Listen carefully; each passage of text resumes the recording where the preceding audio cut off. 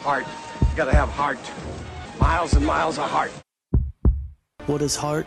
Heart is running through a return man when the game is on the line. Heart is giving everything you have in practice, day after day. Heart is finding the strength to run down the field one more time when you can barely breathe. The heart in me pumps Husker Red.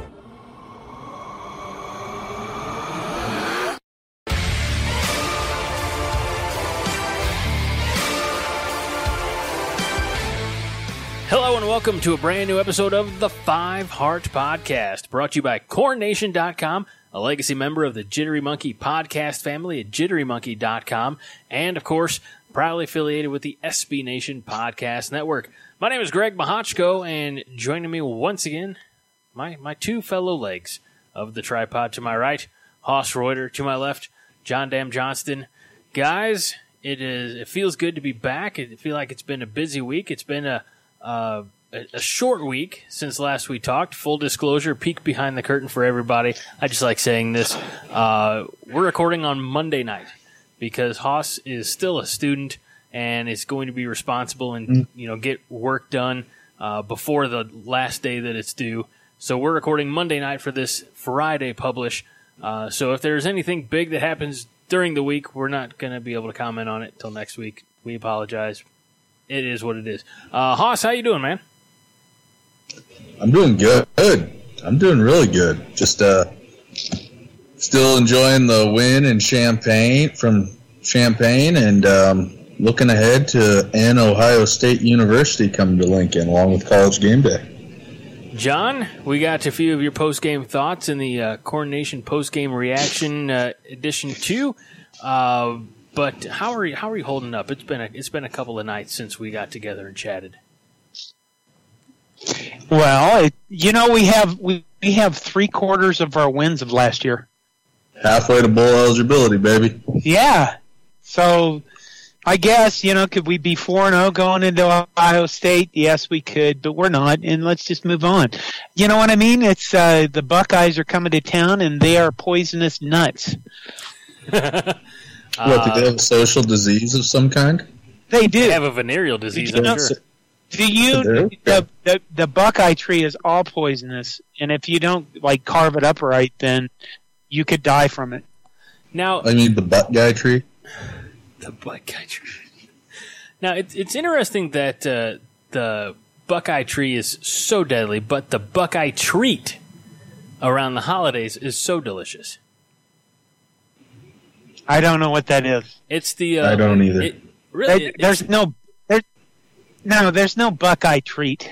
I don't know what you all call it in your neck of the woods, but it's the little Greg, ball of. Are you still living in 1899 there in Belleville, Illinois? No, but we did just have Oktoberfest this past weekend, and I missed that as well. No, okay, so not even October. Yeah, but apparently they do things different in Germany. I don't know. Okay, so they're called Buckeyes. It's the ball of peanut butter that's dipped in chocolate to make it look like the Buckeye nut. Oh, we just call those chocolate-covered peanut butter. I don't know if I've ever had those, actually. Oh, God, I hate peanut butter. Really? Well, you didn't used to, though. We talked about that. That would explain your frail build, John. Well, listen, I woke up out of a coma hating peanut butter. Man, in fact, you're just bringing it up, and I want to vomit now. Well, okay, I respect. Whatever you do, don't look at this picture I'm about to drop in the Skype chat because I want Hoss to just don't look. It's okay. Don't look. Okay. There you are, Hoss. Oh Lord, that is very not safe for work. The hell are you looking at? Now you got to look. Yeah. No, don't look. It's just a little treat around the holidays with peanut butter and chocolate. It was probably the first Reese's Pieces or Reese's Peanut Butter Cup if you think about it.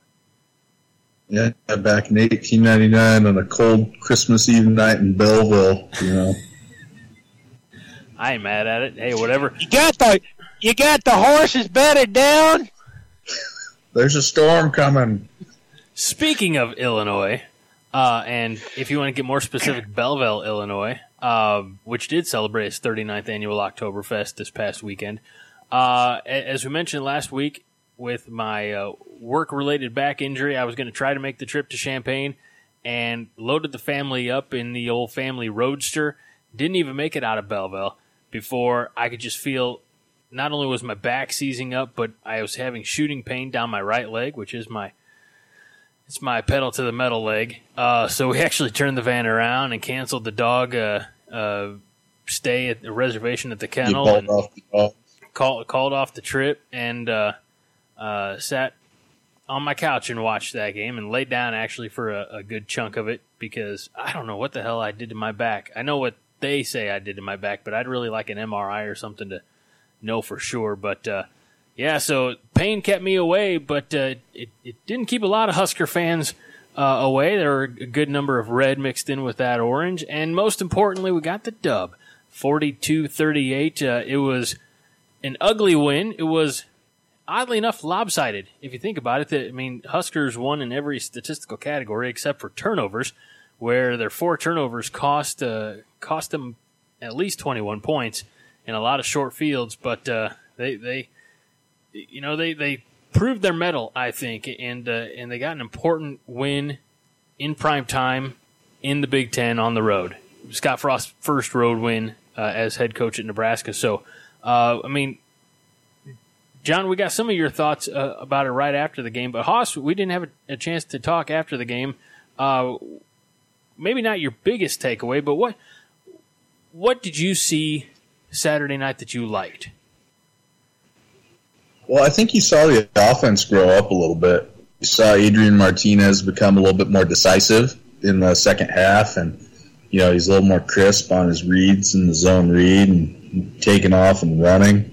Wan'Dale Robinson stepped up as a I-back,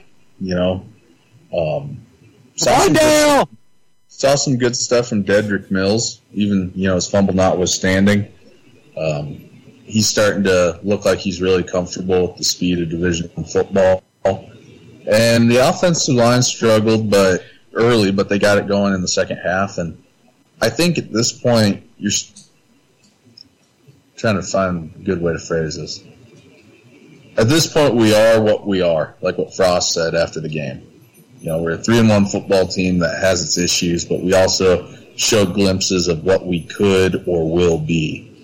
And so I think it was another performance to build on. And outside of 3 touchdowns given up, on scoring drives less than 30 yards, the defense played really fucking good. Didn't even give up 300 yards of total offense.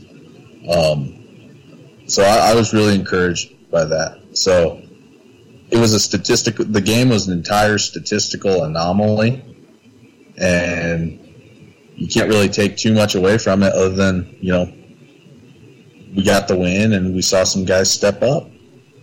At this point, at this stage of the rebuild, you can praise the team when you get the glimpses of what we could be or will be and be right. And you can also criticize the stuff we're doing wrong and still be right. We're just, we're in kind of the relative infancy still of rebuilding this thing. I do feel like, I don't know why I said I do. No, I do feel like the team is. Is that what you said it on your wedding day? In that exact accent? I do. That's exact. I do. Anyway, no, I do feel like the team is trending in a positive way. 2 weeks ago against Northern Illinois, we saw a really strong defensive effort, and again, you take away the short fields that Illinois had, and we still saw, defense is what ultimately kept us in that game, because offense had to, really play from behind, and to their credit, they did. When you look at, they ran almost 100 plays and racked up almost 700 yards. Saturday night we were looking at the stats and got very specific about that. So if you want to go back, I encourage anybody to go back and listen to that, Coordination Reacts, episode. But I think Adrian Martinez had over 300 yards, combined. You mentioned Wan'Dale Robinson, and I mentioned this in that post-game episode was, I think, my favorite play of the entire game.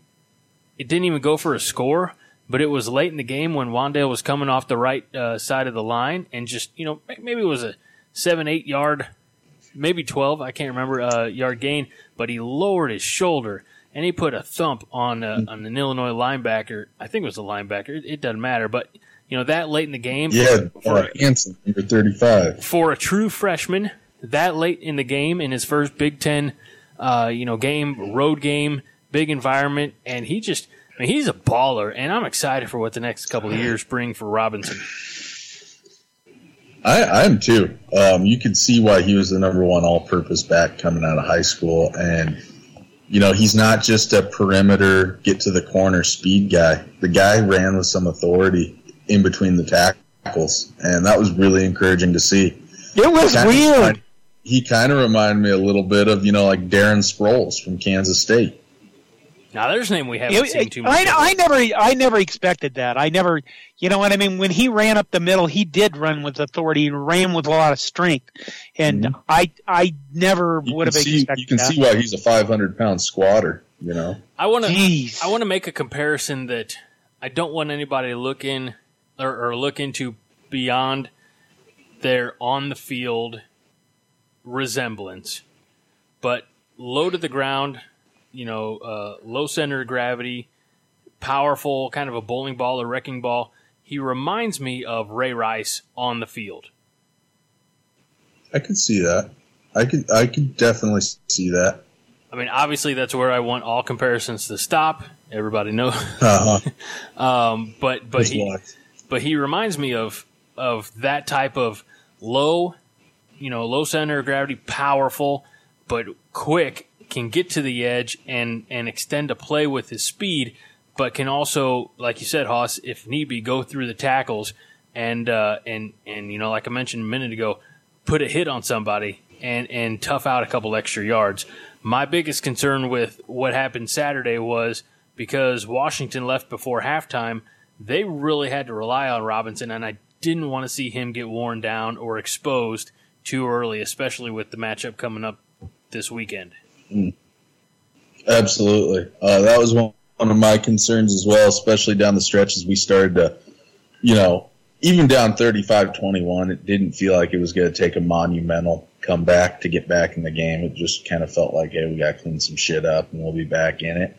But I wanted to see us start kind of, rotating like Wyatt Mazur in a little bit more. And I'm the furthest thing from a play the walk-ons guy. I'm not that guy.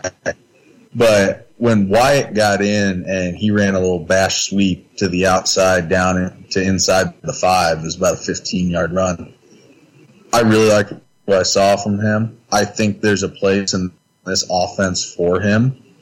And when you couple that with, you still don't know what you're going to get consistently with Dedrick Mills, and Maurice Washington's not built to be an in-between-the-tackles runner, and Wandale, you want to use him between the tackles judiciously. Wyatt Mazur would be, I think, a pretty solid option. I mean, he's not going to house it from 60, but I think he's going to pick you up those tough yards, and he's going to keep the offense on schedule.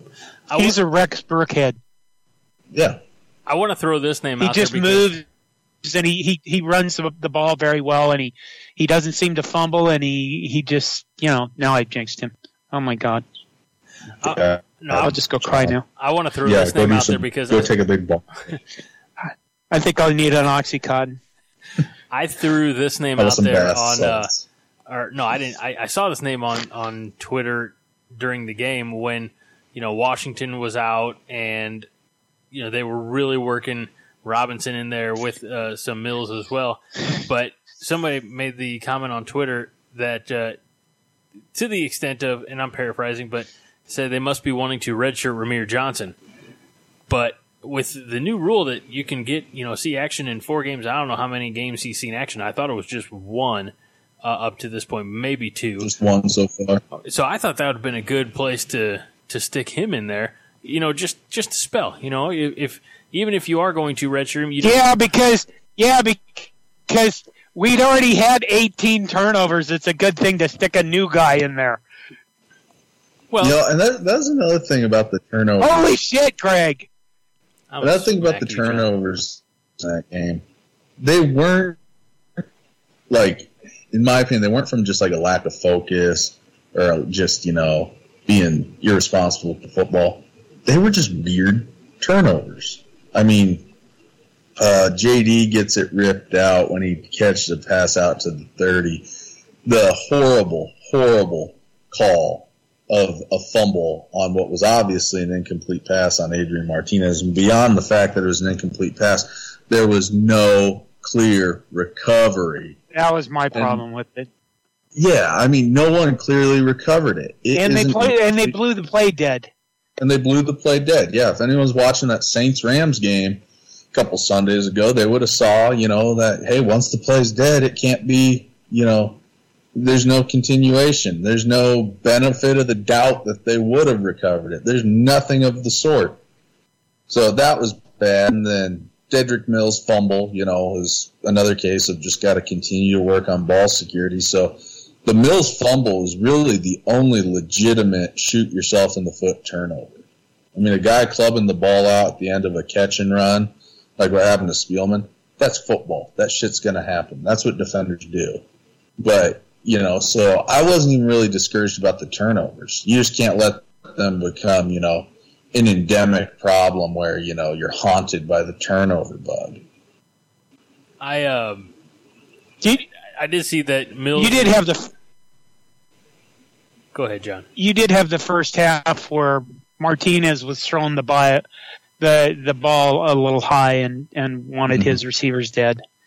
That's I wouldn't put that entirely on Martinez. Those throwing high, a lot of that stemmed from we saw a return of the bad snaps from Cam Jurgens, and that throws off the timing of the play so much when that happens. And you're trying to just, get the ball out of there when you see a guy flash open because your entire play has been thrown off from the start.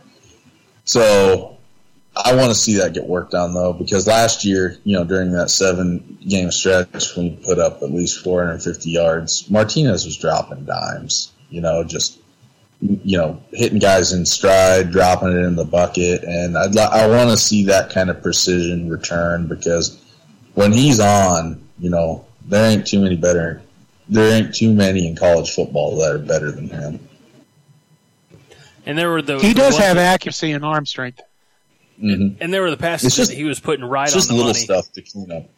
Sorry, Greg, go ahead. I was going to say there was the passes that he was putting right on the money, and one of them, I'm going to single him out. I hate doing it, but that pass that he put right there and went right through the hands of Noah, I mean, all you got to do is close those arms. I mean, that was like target practice level pass. I mean, because he's running, jumping, and holding his arms out like with his fingertips touching. Be like, all right, I'm going to make this a moving target. All you got to do is throw it through the hoop. And unfortunately, that's exactly what Martinez did, but no fault of his own because that should have been a catch and a big play. Yeah, I don't want to call out Canavine Noah too much because there's a lot of football left to be played this season. And even last year at this time, Stanley Morgan, was having some issues with, catching the ball.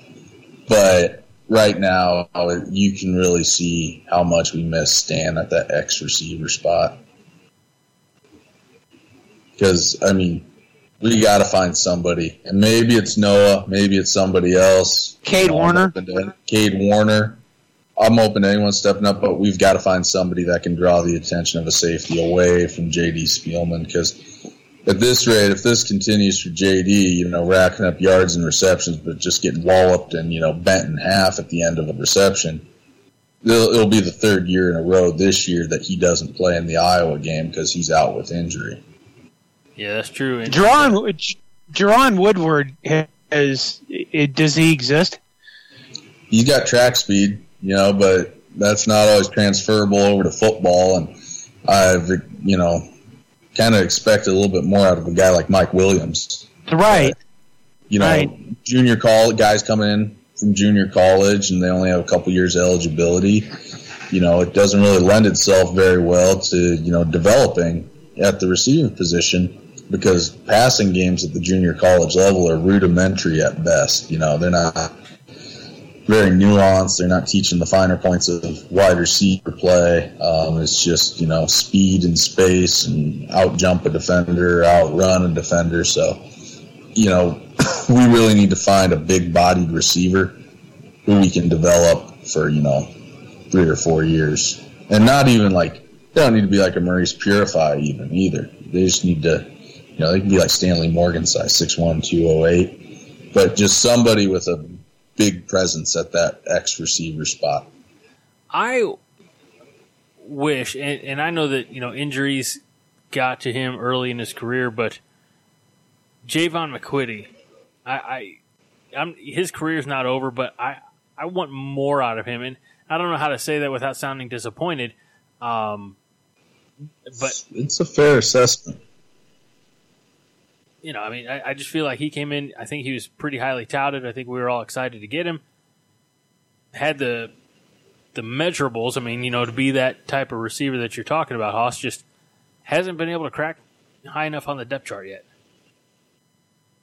No, he hasn't. He's got one more year next year. And, there's still 2/3 of a regular season to be played this year. And maybe I'm being a little bit ambitious on development as the season progresses, but I'm not really too willing to dog on somebody, at least publicly. No. And that's what I said. I tried to be gentle in my criticism. Like I said, I don't know what's going on in practice. I don't know if he's just been, that injury freshman year, or I guess his redshirt years just, knocked him that, out that far. But, he's one that we had a lot of high hopes for, and at present just haven't seen it. I want to see it, and I don't know how, he's not listening, so it's not like, I'm calling him out or anything like that. I just know that the potential's there, and I just want him to succeed. I want them all to succeed, but I really want him to succeed. Jack Stoll, had a couple of big moments Saturday night, but I think the tight ends overall have been a little bit underutilized this year.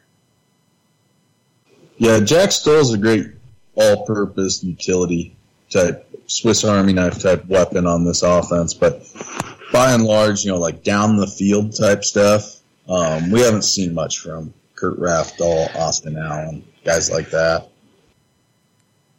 They're saving him for the Buckeyes. I've heard a lot of people say we're saving a lot of stuff for the Buckeyes.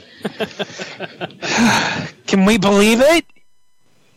Well, you save a few calls here or there.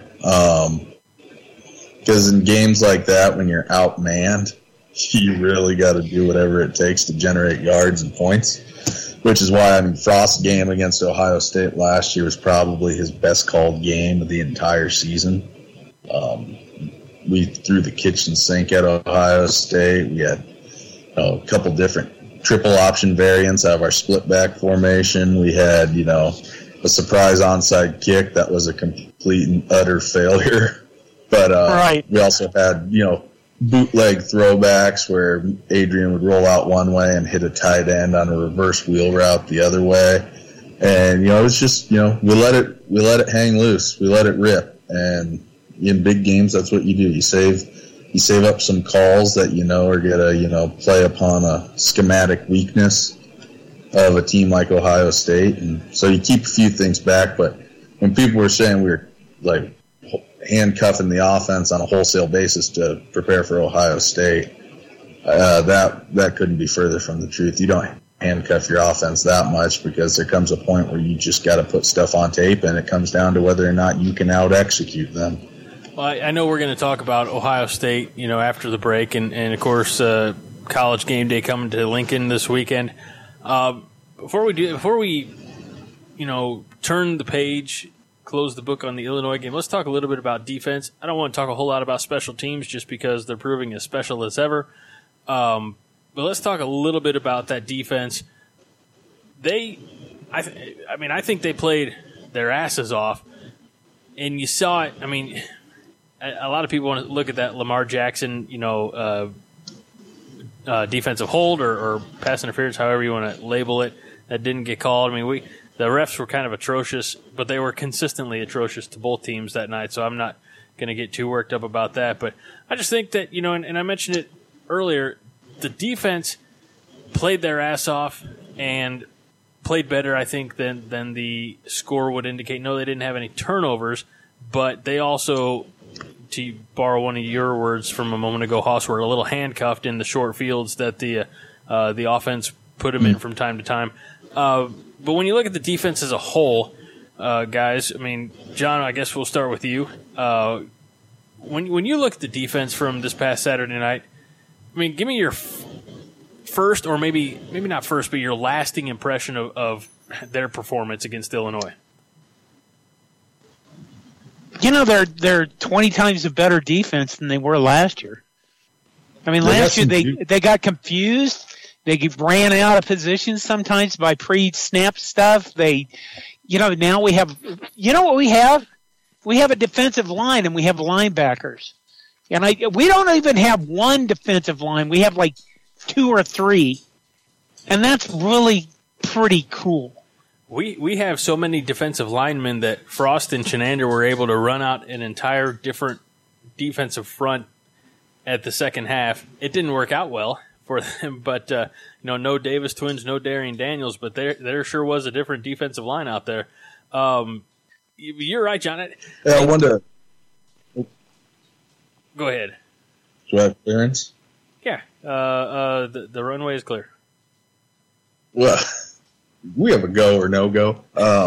Negative. When John was saying that they got a lot better from last year, Illinois got better from last year. I saw a lot of plays where when we were on offense, we ran stuff that we gashed Illinois with last year, and they were in position to defend it this year. Chalk it up to film study, chalk it up to improvement, physical improvement, but we tried to run a couple of little, bash quarterback counters that ripped Illinois last year, and they were dead on arrival this year. So Illinois is not, I'm probably going to take some flack for this, and who knows, I'll probably end up regretting saying this. Illinois is not a out-and-out horrible football team. They got some dudes. They just, Lovie Smith's not the answer. No, everybody has dudes. Yeah, that's parity in college football, but like Illinois, from the time that we've been in the Big Ten, they have always had some dudes on defense going back to when they had like Dwayne Smoot, Chunky Clements, Carroll Phillips, Hardy Nickerson Jr. This year they had some hard-hitting safeties. They had some, hard-hitting linebackers. They had a nose guard that gave Juergens some trouble. And, they're not out-and-out horrible. It wouldn't shock me to see them maybe claw to 5 wins by the end of the year and maybe, see if they can get that elusive magical number 6. I was just going to say, I could see them going bowling. I really could. Not in a great bowl, but, the down-and-out hard luck trailer park bowl that takes place in Albuquerque. You mean the one we haven't got to in the last 2 years? Shut your damn dirty Man, it's still hard to believe that we haven't got a bowl since that Music City bowl. I don't mean to be rude, but let's the truth. Yeah. Gosh, John, that hit me hard right there. We could take a break now. We could. We do have one question before we look to the future. We do have one question from friend of the show, Josh, who asked, "Is it just me, or did we run a lot of zone read and run option stuff last year and have ran it not much at all this year?" Haas being our X's and O's guy, are we seeing a little bit less of the zone read stuff? No, it's been about the same. Yeah, take that, Josh. It's the big difference is we're not getting Adrian isn't presenting the same threat on the keep portion of the play as he was last year. So, last year. It's a little hard to do that when you have one game in which your coach says, "Don't read." Yeah, and when you're being told to, that calls or gives or keeps are predetermined, it changes that play quite a bit. And I think I touched on it after the Colorado game. if you're going to run a spread offense, part of the spread offense is having the flexibility of the quarterback making reads. Handcuffing the quarterback from making the read is handcuffing the entire offense. Do you think that we saw Martinez, like the reins come off a little bit in the second half, or midway through the third quarter and on there in that Illinois game? Because it seemed like he was a lot more comfortable, and because of that, the offense was able to flow. Yeah, either the reins came off of him, or he got past whatever mental block was going on with him. Because in that second half, he looked a lot more decisive. His throws were crisper. He knew when to take off and run. He finished runs well. So, regardless of what it was a great moment where the light kind of started to come on for him. Speaking of mental blocks, real quick, and then we're going to take a break. If I ever meet Matt Millen in person, I'm going to punch him right in the dick. I like Matt Millen. You do or don't? I do. Husker fans are so GD sensitive about announcers. Well, here's the thing. He made a comment right before a PAT about was it the PAT? Yeah, the PAT about the Ooga Booga, or maybe this field goal or something. It was a PAT. Then they called the I know what it was. It was a PAT after I think our fourth touchdown, and then they called a false start on the offensive line, moved it back 5 yards. He's like, I don't know, that could really put the Ooga Booga in an inexperienced kicker. And then he kicks it off the upright, and I really just want to punch him in the dick.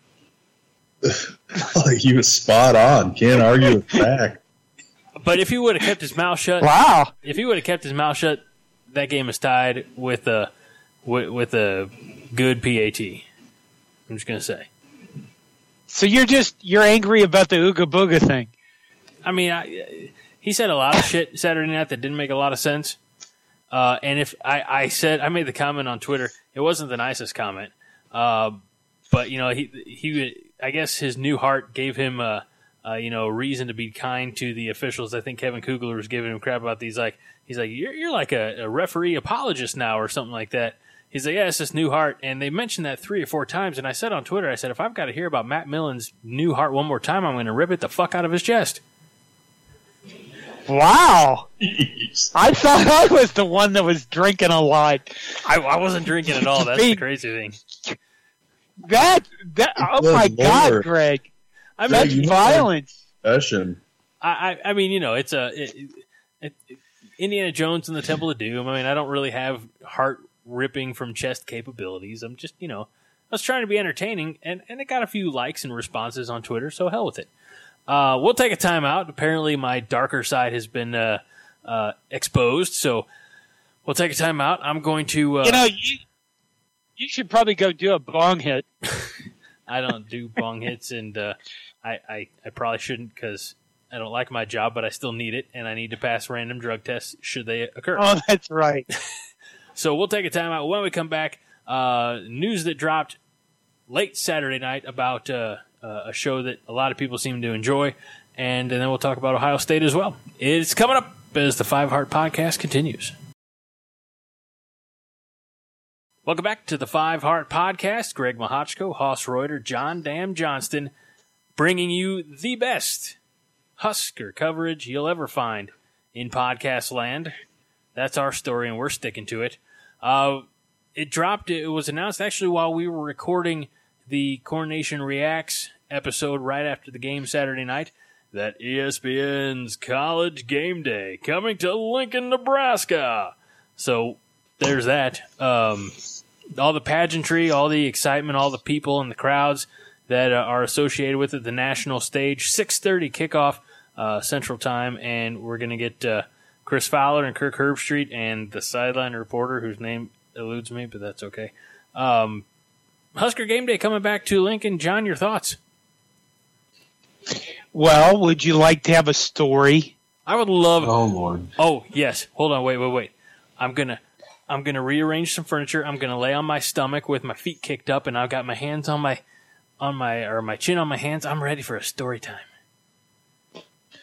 Okay, years ago, the College Game Day came to Nebraska on the day that my brother-in-law Doug and his wife Sarah got married at St. Mary's Catholic Church, which was 6 blocks from the stadium.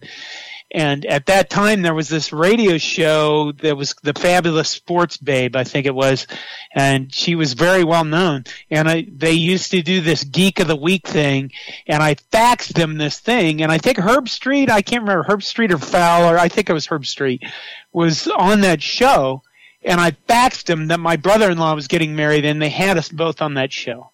And this is a story somewhere on Corn Nation. I'll look it up and find it. But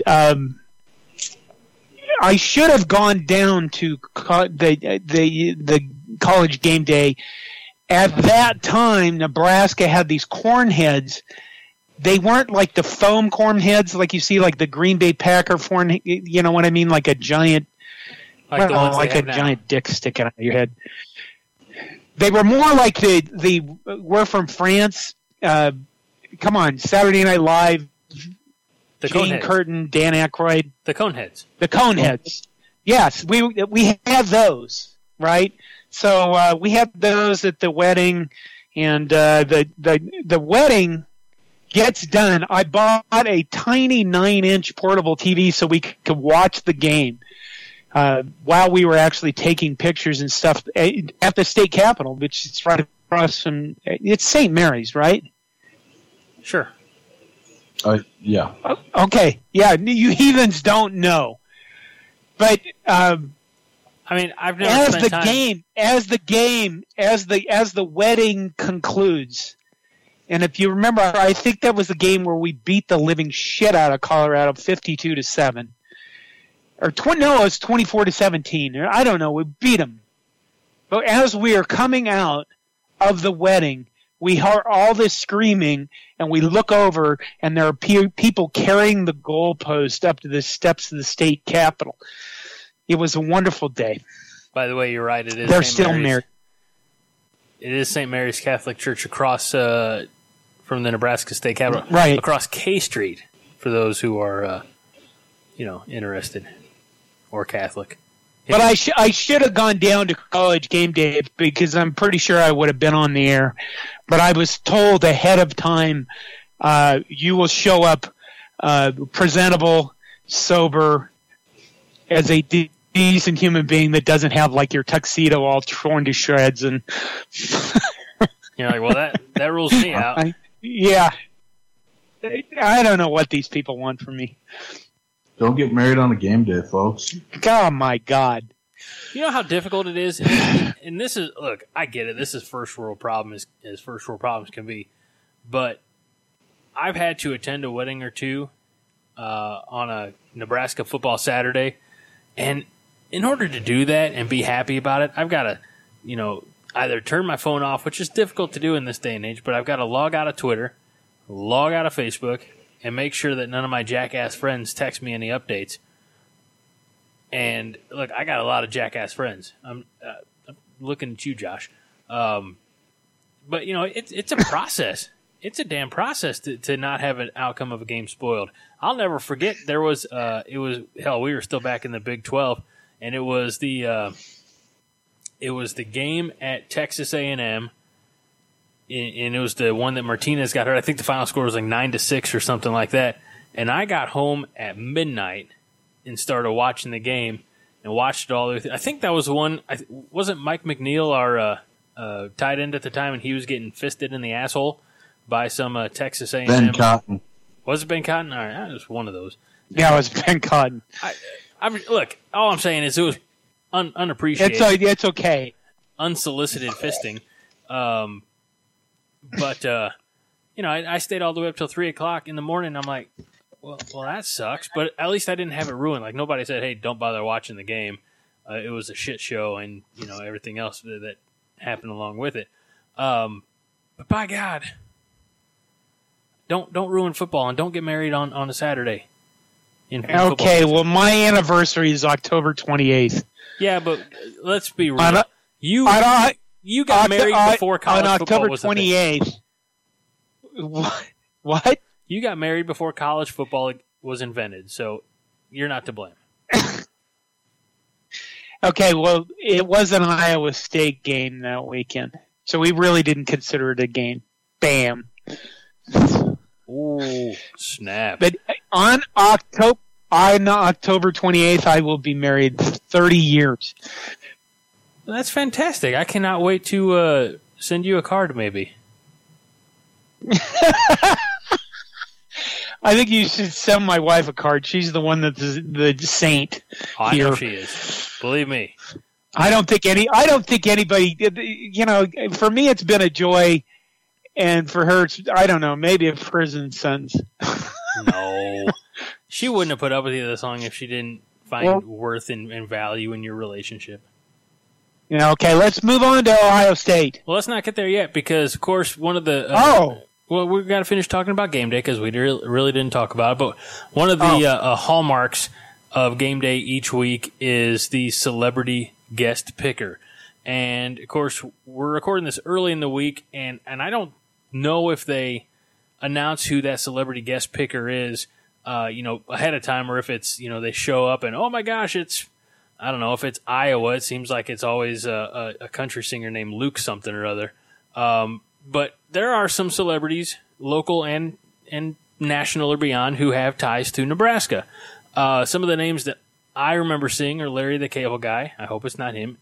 Jack Hoffman, who's now a freshman in high school. I think that would be a good idea. That would be tremendous. And I think Larry the Cable Guy, through his support behind, he's like, he's like, get her done right there, Jack Hoffman. Oh, God. Please no Larry the Cable Guy. No. Riot in the fucking streets. Dr. Tom Osborne, of course, was a name that was kicked around. Dwayne Wade was a name. I said, why Dwayne? Why not his wife, Gabrielle Union, who, went to Nebraska and is from Nebraska? I think that makes more sense. The owners of Runza, I think, have been named. Warren Buffett was named. I'm pretty sure he's too busy counting his. I have a feeling that Warren Buffett's got like the Scrooge McDuck vault of money that every Saturday morning he just goes and dives into. To swim around in all of his cash. You guys have any, I don't want to say speculation, but any front runners you'd like to see being that celebrity guest picker? Urban Meyer. You know what? I probably would have to say Terrence Bud Crawford. Yeah, that's a good one. Yeah, as long as it's not Lawrence the Cable Installer. No Urban Meyer? No Urban Meyer. It's for the host school, you chowderhead. Well, okay. Jeez. I think Urban Meyer's doing a good job as an analyst. Yeah, I do too. He's a hell of an analyst. Yeah, wasn't he an analyst and then he decided to take a job in the exact conference in which he had been analyzing and then he found... got an inside look at everybody, What a douche. Yeah, nice ethics, Herb. I don't think... Hey, come on. This is a cutthroat game.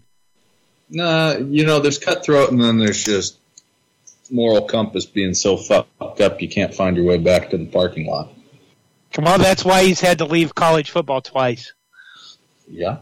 Yes, indeedy. So okay, celebrity pickers. Is there a singer from Nebraska? Is there anybody? What about that girl that was on? Come on. That's like, you're going C-list celebrity at that point. Well, I don't know any celebrities. I don't remember names. I have a problem with names. Dwayne Wade, Bud Crawford, Jack Hoffman. Let's go with that pool and roll. That's a good pool.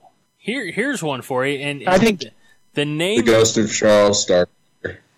The name may not ring a bell to you. Nick Nolte. By the way, Randy Meisner from Nebraska. Ooh, from the Eagles. I can't hide. Don't start singing again this week. And your smile. What are you doing? Is it in the sky? I thought by now you'd realize. No. Ain't no way to hide your lying eyes. We got to do that every week. That's so much fun. Yeah. And pick a song. Greg, on we're a gonna pick a song fine. unbeknownst to John and start singing every week. I don't want it to be unknown to. I just want him to be really annoyed by it.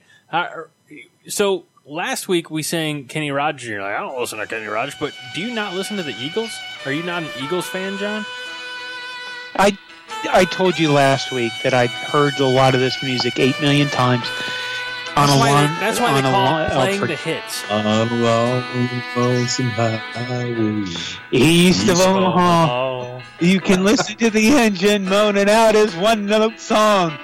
There we go. We got you singing. Yes. All right. Well, it's not really singing, is it? Well, yours, no. Anyway, Think about another celebrity. the night before. Emily Kinney. Does that Stop name ring a bell to any of you? Wandering the way they always do. When you're riding 16 hours and there's nothing left to do. I'm bowing out. I'm going to let John do this solo. Here I am. I'm on the road again. There I am. Up on the stage. Why people would not subscribe to this?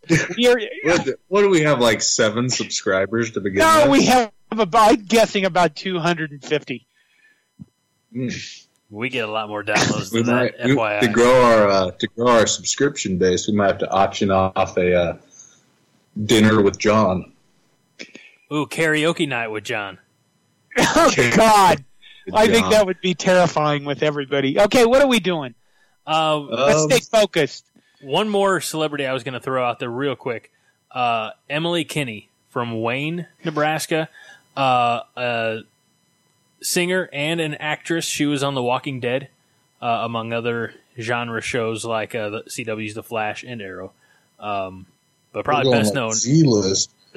Best known for The Walking Dead, which for its, it's. Oh, yeah. Who was she in The Walking Dead? Hello, Beth Green. I thought everybody knew that. Beth Green. Oh, who's Beth? She was one of the survivors who, spoiler alert, ended up not surviving. Who? Yeah, I quit watching that show back in 2012. Fine. All right, moving on. Ohio State. They're coming to town. You fuckers. We're a tough group. It's a tough crowd. Ooh. So, Game. Ohio State is That's why. 4-0. We all know that. They're a solid 4-0. They're an ass kicking. They're an ass kicking, machine grinding, tearing up the fucking world 4-0. Let's put it this way: they played their closest They game. played. They played their closest game opening week, beating Florida Atlantic. Then they beat Cincinnati. Then they beat Cincinnati, beat Indiana, which everybody's going to beat Indiana, and they just mollywopped Miami of Ohio. So, like Haas said, who have they played? Okay, number one, Indiana usually plays Ohio State and Ohio State University very close. So there's this bizarre, I've talked about this before, there's this bizarre, weird relationships in the Big Ten where some teams just do things with other teams. A la Northwestern always having our number and Usually us some always drinks beating are Michigan involved. State in football at least. But the fact that they beat Indiana 51-10, they're an ass-kicking team. Tell me the weaknesses on this team, Haas. I haven't watched them yet. You haven't watched them? No, because I don't want to watch a Goliath beat up on some poor, hapless little sisters of the deaf school. Okay, well, here's what they have. They have Justin Fields, Yeah, they who's have Justin excellent. Fields, J.K. Justin Fields. Thomas. They have a ton of offensive linemen. Most of their backups on the offensive line are 4 and 5 stars. They got Chase Young at D end. Yeah, compared to us, they're probably the 85 Bears. So You were going to no, this is. I was going to make funny. You were going to start to twang there. But this is important because Haas, Are you saying I'm the schizophrenic? you made a point. It seems like the last few years, I think last year was Purdue, the year before that was Iowa. Ohio State goes on the road and shits the bed. They have. This, Excuse me. You're old. Yeah. I mean, what? Yeah, they shit the bed inexplicably, each year. To a Big Ten West team. It doesn't bode well for us this year because that's probably a recognized pattern of behavior for them. But, damn it, I'm hoping that this is their shit the bed game. It's going to be really difficult to keep that offense, from getting untracked just because of how proficient Fields is as both a drop back passer and in running the ball. And J.K. Dobbins really tore us up down the stretch last year in the third and fourth quarter of that game. And then Chase Young, had his way with the right side of our offensive line last year. And I kind of have a feeling that he's probably going to do the same thing this year. So on paper, Ohio State has a pretty decided advantage. And I can say that, just by looking at scores and catching a few things now and then about them. But, yeah. The line is 15. Oh, it dropped a little bit. Is that it? Okay. Well, we were 18.5-point dogs last year rolling into Columbus. Well, I guess we're going to find out what we're made of. This they're going to have a Michigan State team at the Horseshoe next week, another primetime kickoff for them. And as of right now, Michigan State's ranked number 25. Are they? Look, I'm not saying Ryan Day doesn't have them ready to compete each and every week, but what are the chances that they're going to overlook Nebraska and zero in on Michigan State? What are the chances that their fans are looking at this game possibly as a trap game? I'd say the fans are probably looking at it as a trap game from inside the program after the scare that we put into Ohio State last season. I think that they're probably pretty, dialed in on making the trip to Lincoln. I think that they're probably going to come here very prepared. They're not going to be overlooking us. If it was an 11 a.m. game, maybe that would be a little bit more of a factor, that they'd kind of overlook us and sleepwalk through the game a little bit. But we're going to get Ohio State's best effort on Saturday night. And honestly, if you want to upset a team, it's nice to catch them when they're sleepwalking a little bit, but you always want to be able to say that you beat them on their best day. So when we beat them on their best day, does that put us at a top 20 team? I bet we would probably jump up to about 20th or 21st. Here's the thing. I don't subscribe to that SEC line of thinking that when one team in the conference wins a game or in a big game, we all win. The SEC chants and all that other bullshit. There's no honor or loyalty among thieves here in the Big Ten Conference. No, there's not. And I hate Ohio State and every sports team in Ohio with a fiery, burning passion from deep within. So I would love for a loss to Nebraska on September 28th to eliminate them fully from playoff contention. I would rather just not see them in the picture. I could care less if a Big Ten team gets into the playoff. If that team's not named Nebraska, I could not care less. Wow. Okay, Haas. You want to be a football coach one day. I do. Very observant. Okay. Here you go. Ohio State's coming to town. You know that they're going to score like 40 points. Mm-hmm. How are you going to score 42? How do you game plan for them? Are you going to run fast? Are you going to try to milk the clock? Are you going to, you know what I mean? How would you game plan this game? Oh, that's a good from question, a clock management standpoint, I would probably try. What I would do from a clock management standpoint is early in the game match pace with them. If I know that my team isn't going to be able to stop a team like Ohio State on a consistent basis, I'm just going to try to match pace with them through that first half and try to get to halftime even. And if at some point in that first half I realize, like, hey, we're not able to score quickly on these guys, just slow it down a little bit, start bleeding some time off the clock. From a schematic standpoint, are you saying, like, if I had the exact set of pieces that Nebraska has right now in this hypothetical situation? Yes. From a schematic standpoint, I don't think I would try to run in between the tackles a whole lot, just because the return on investment there isn't going to be very high. So I would probably utilize a lot of the quarterback running game out of empty formations and 10 personnel, formations that have some combination of Wandale and Mo in the backfield together, or Wandale and Dedrick Mills, or Dedrick Mills and Mo, a formation with Mo, Wandale, and Spielman out there in 10 personnel, and just throw a lot of stuff on the perimeter. Bubble screens, flares, wheel routes, get Adrian moving out of the pocket on our bash bootleg play, force a lot of one-on-one coverage situations, a lot of high-low reads on corners and safeties and linebackers.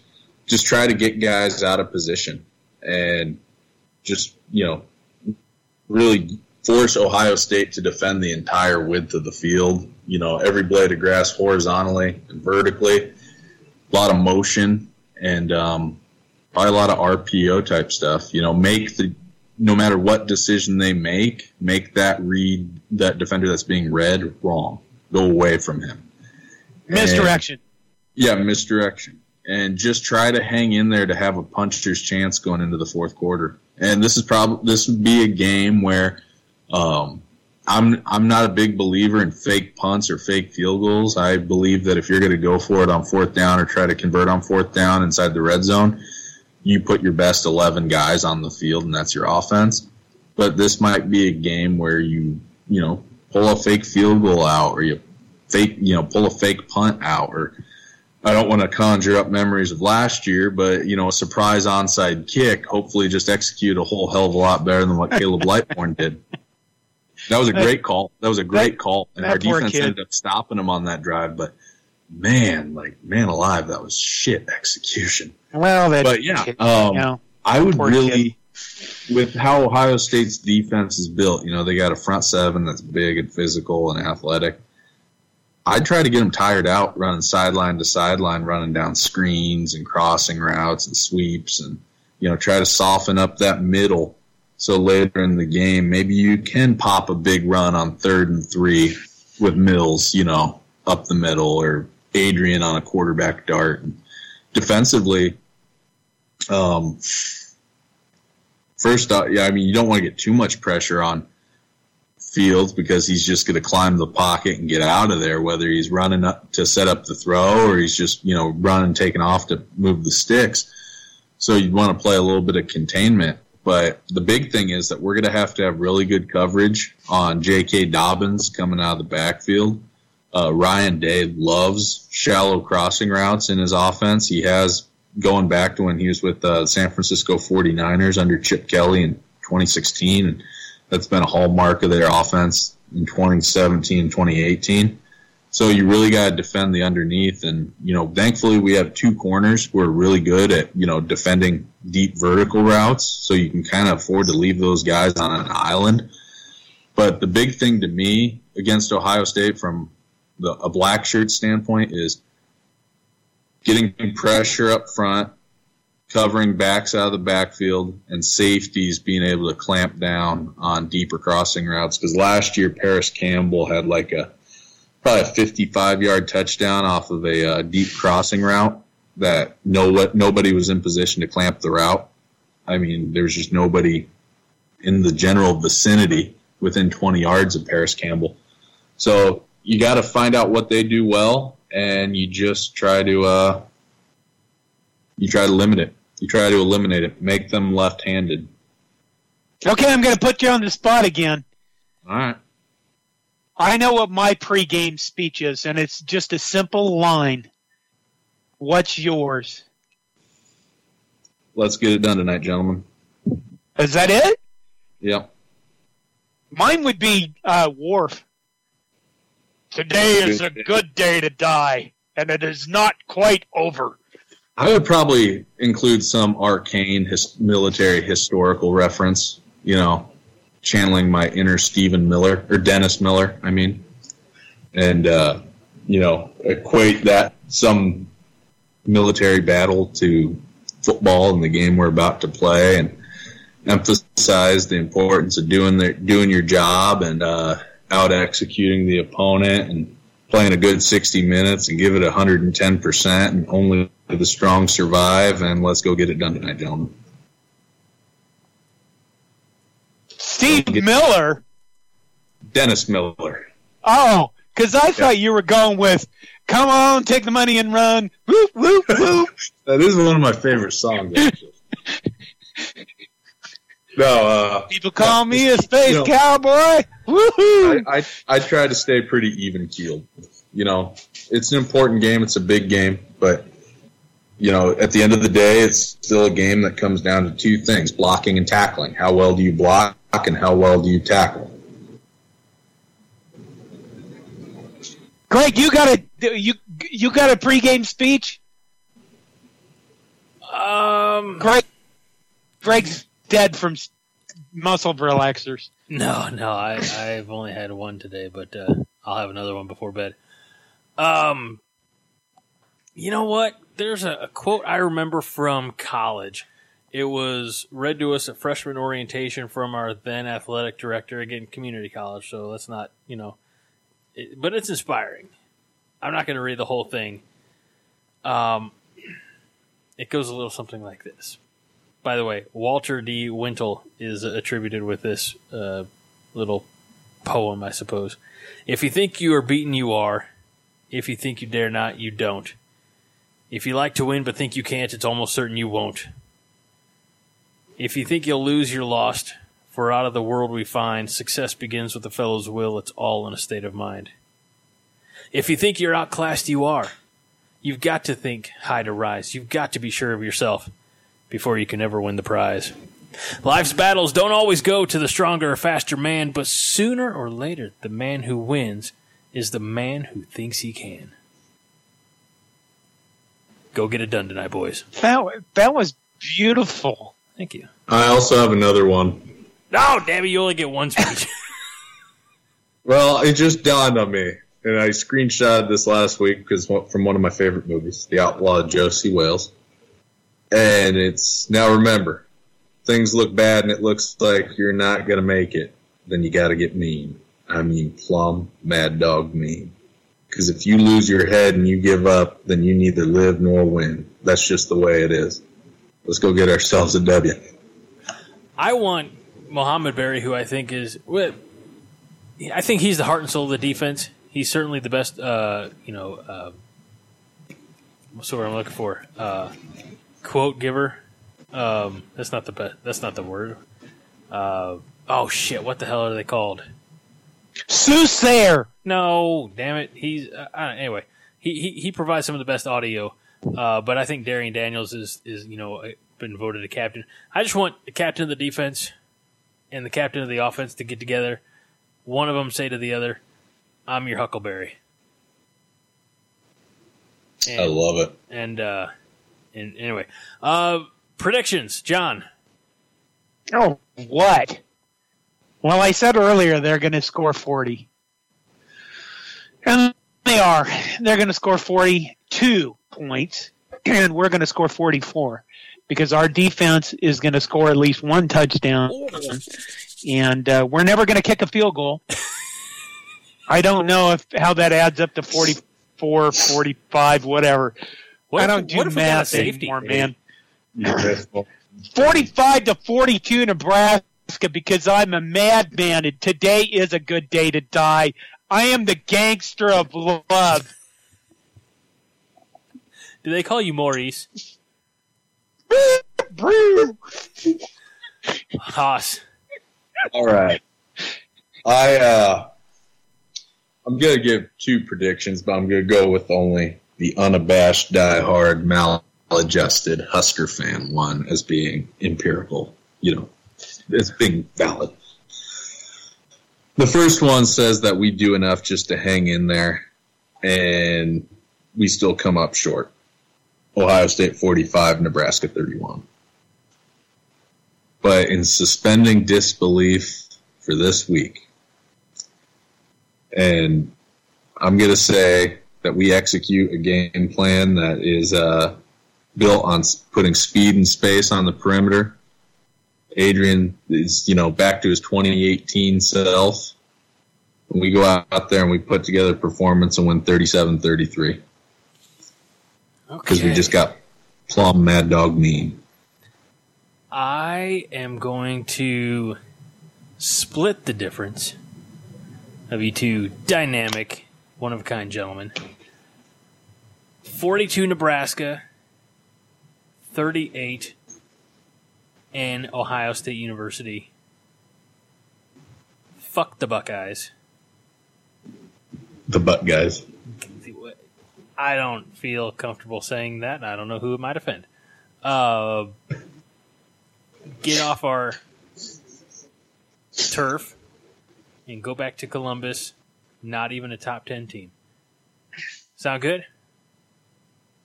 Yeah. Let's get it done tonight, gentlemen. That is it for this episode of We're going to fly like an eagle to the sea. All See right. what you bastards have done? Yes, we've re-energized your world to music. And there's nothing better. All right. That is it. Till I'm free. Do you want to sing on the show or after the show, John? Feed the babies. We don't have enough to eat. Houses for children.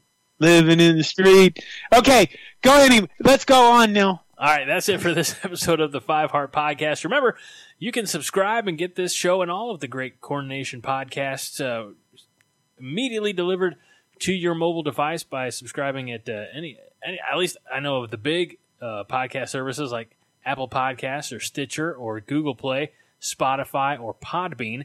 Or you can always just check it out right there at cornnation.com. When you click on this article, you'll see the player right there. But we do encourage you to subscribe. But no matter how you get our show, we do appreciate it. And share it with a Husker fan or friend in your life. You can interact with the show, Facebook and Twitter, at Corn Nation on Facebook and Twitter. And, of course, facebook.com/5heartpodcast, which is spelled out. But if you're over on the Twitter, it is at the number 5 Heart Podcast.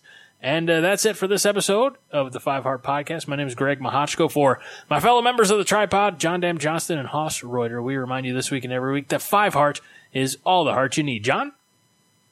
Time keeps on slipping into the Go Big Red. Win the damn game, gentlemen. I was lying in bed last night. And I drifted off to sleep, and I had a dream that we were beating Ohio State 14-3. But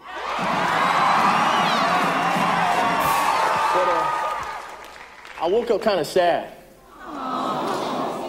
But then I cheered up when I realized it was only a dream, because I know we'll be Ohio State by way more than that.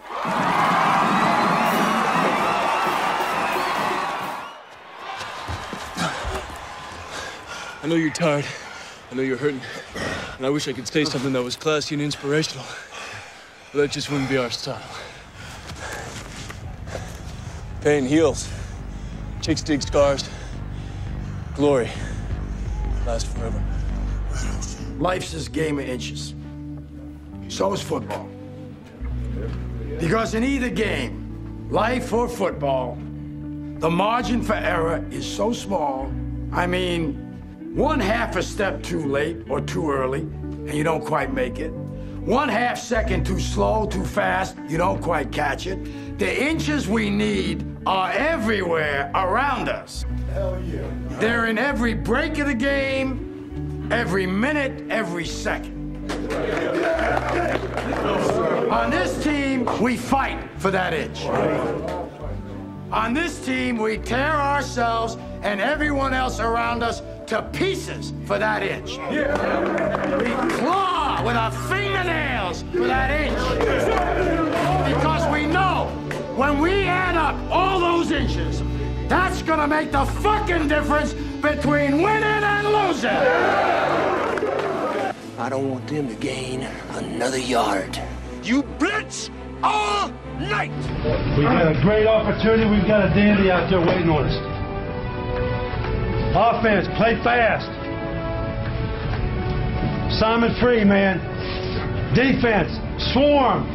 Swarm and tackle. Punch that ball at every chance you get and keep busting. Special teams, lay it on the line. Attack's your responsibility. Attack. We got to out-block them. We got to out-tackle them. We got to out-hit them and hustle. It's real simple. You out-block them, you out-tackle them, you out-hit them, and you out-hustle. Sir. And you stay within the legal limits of the game. Let them know. Leave no doubt tonight. Leave no doubt tonight. No doubt. Not this night. Yes, sir. Not this night.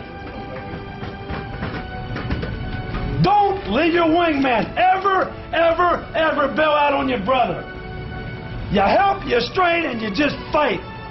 Start fast. Stay on top of them. This is a production of the Jittery Monkey Podcast Network. For more jittery shenanigans, go to jitterymonkey.com.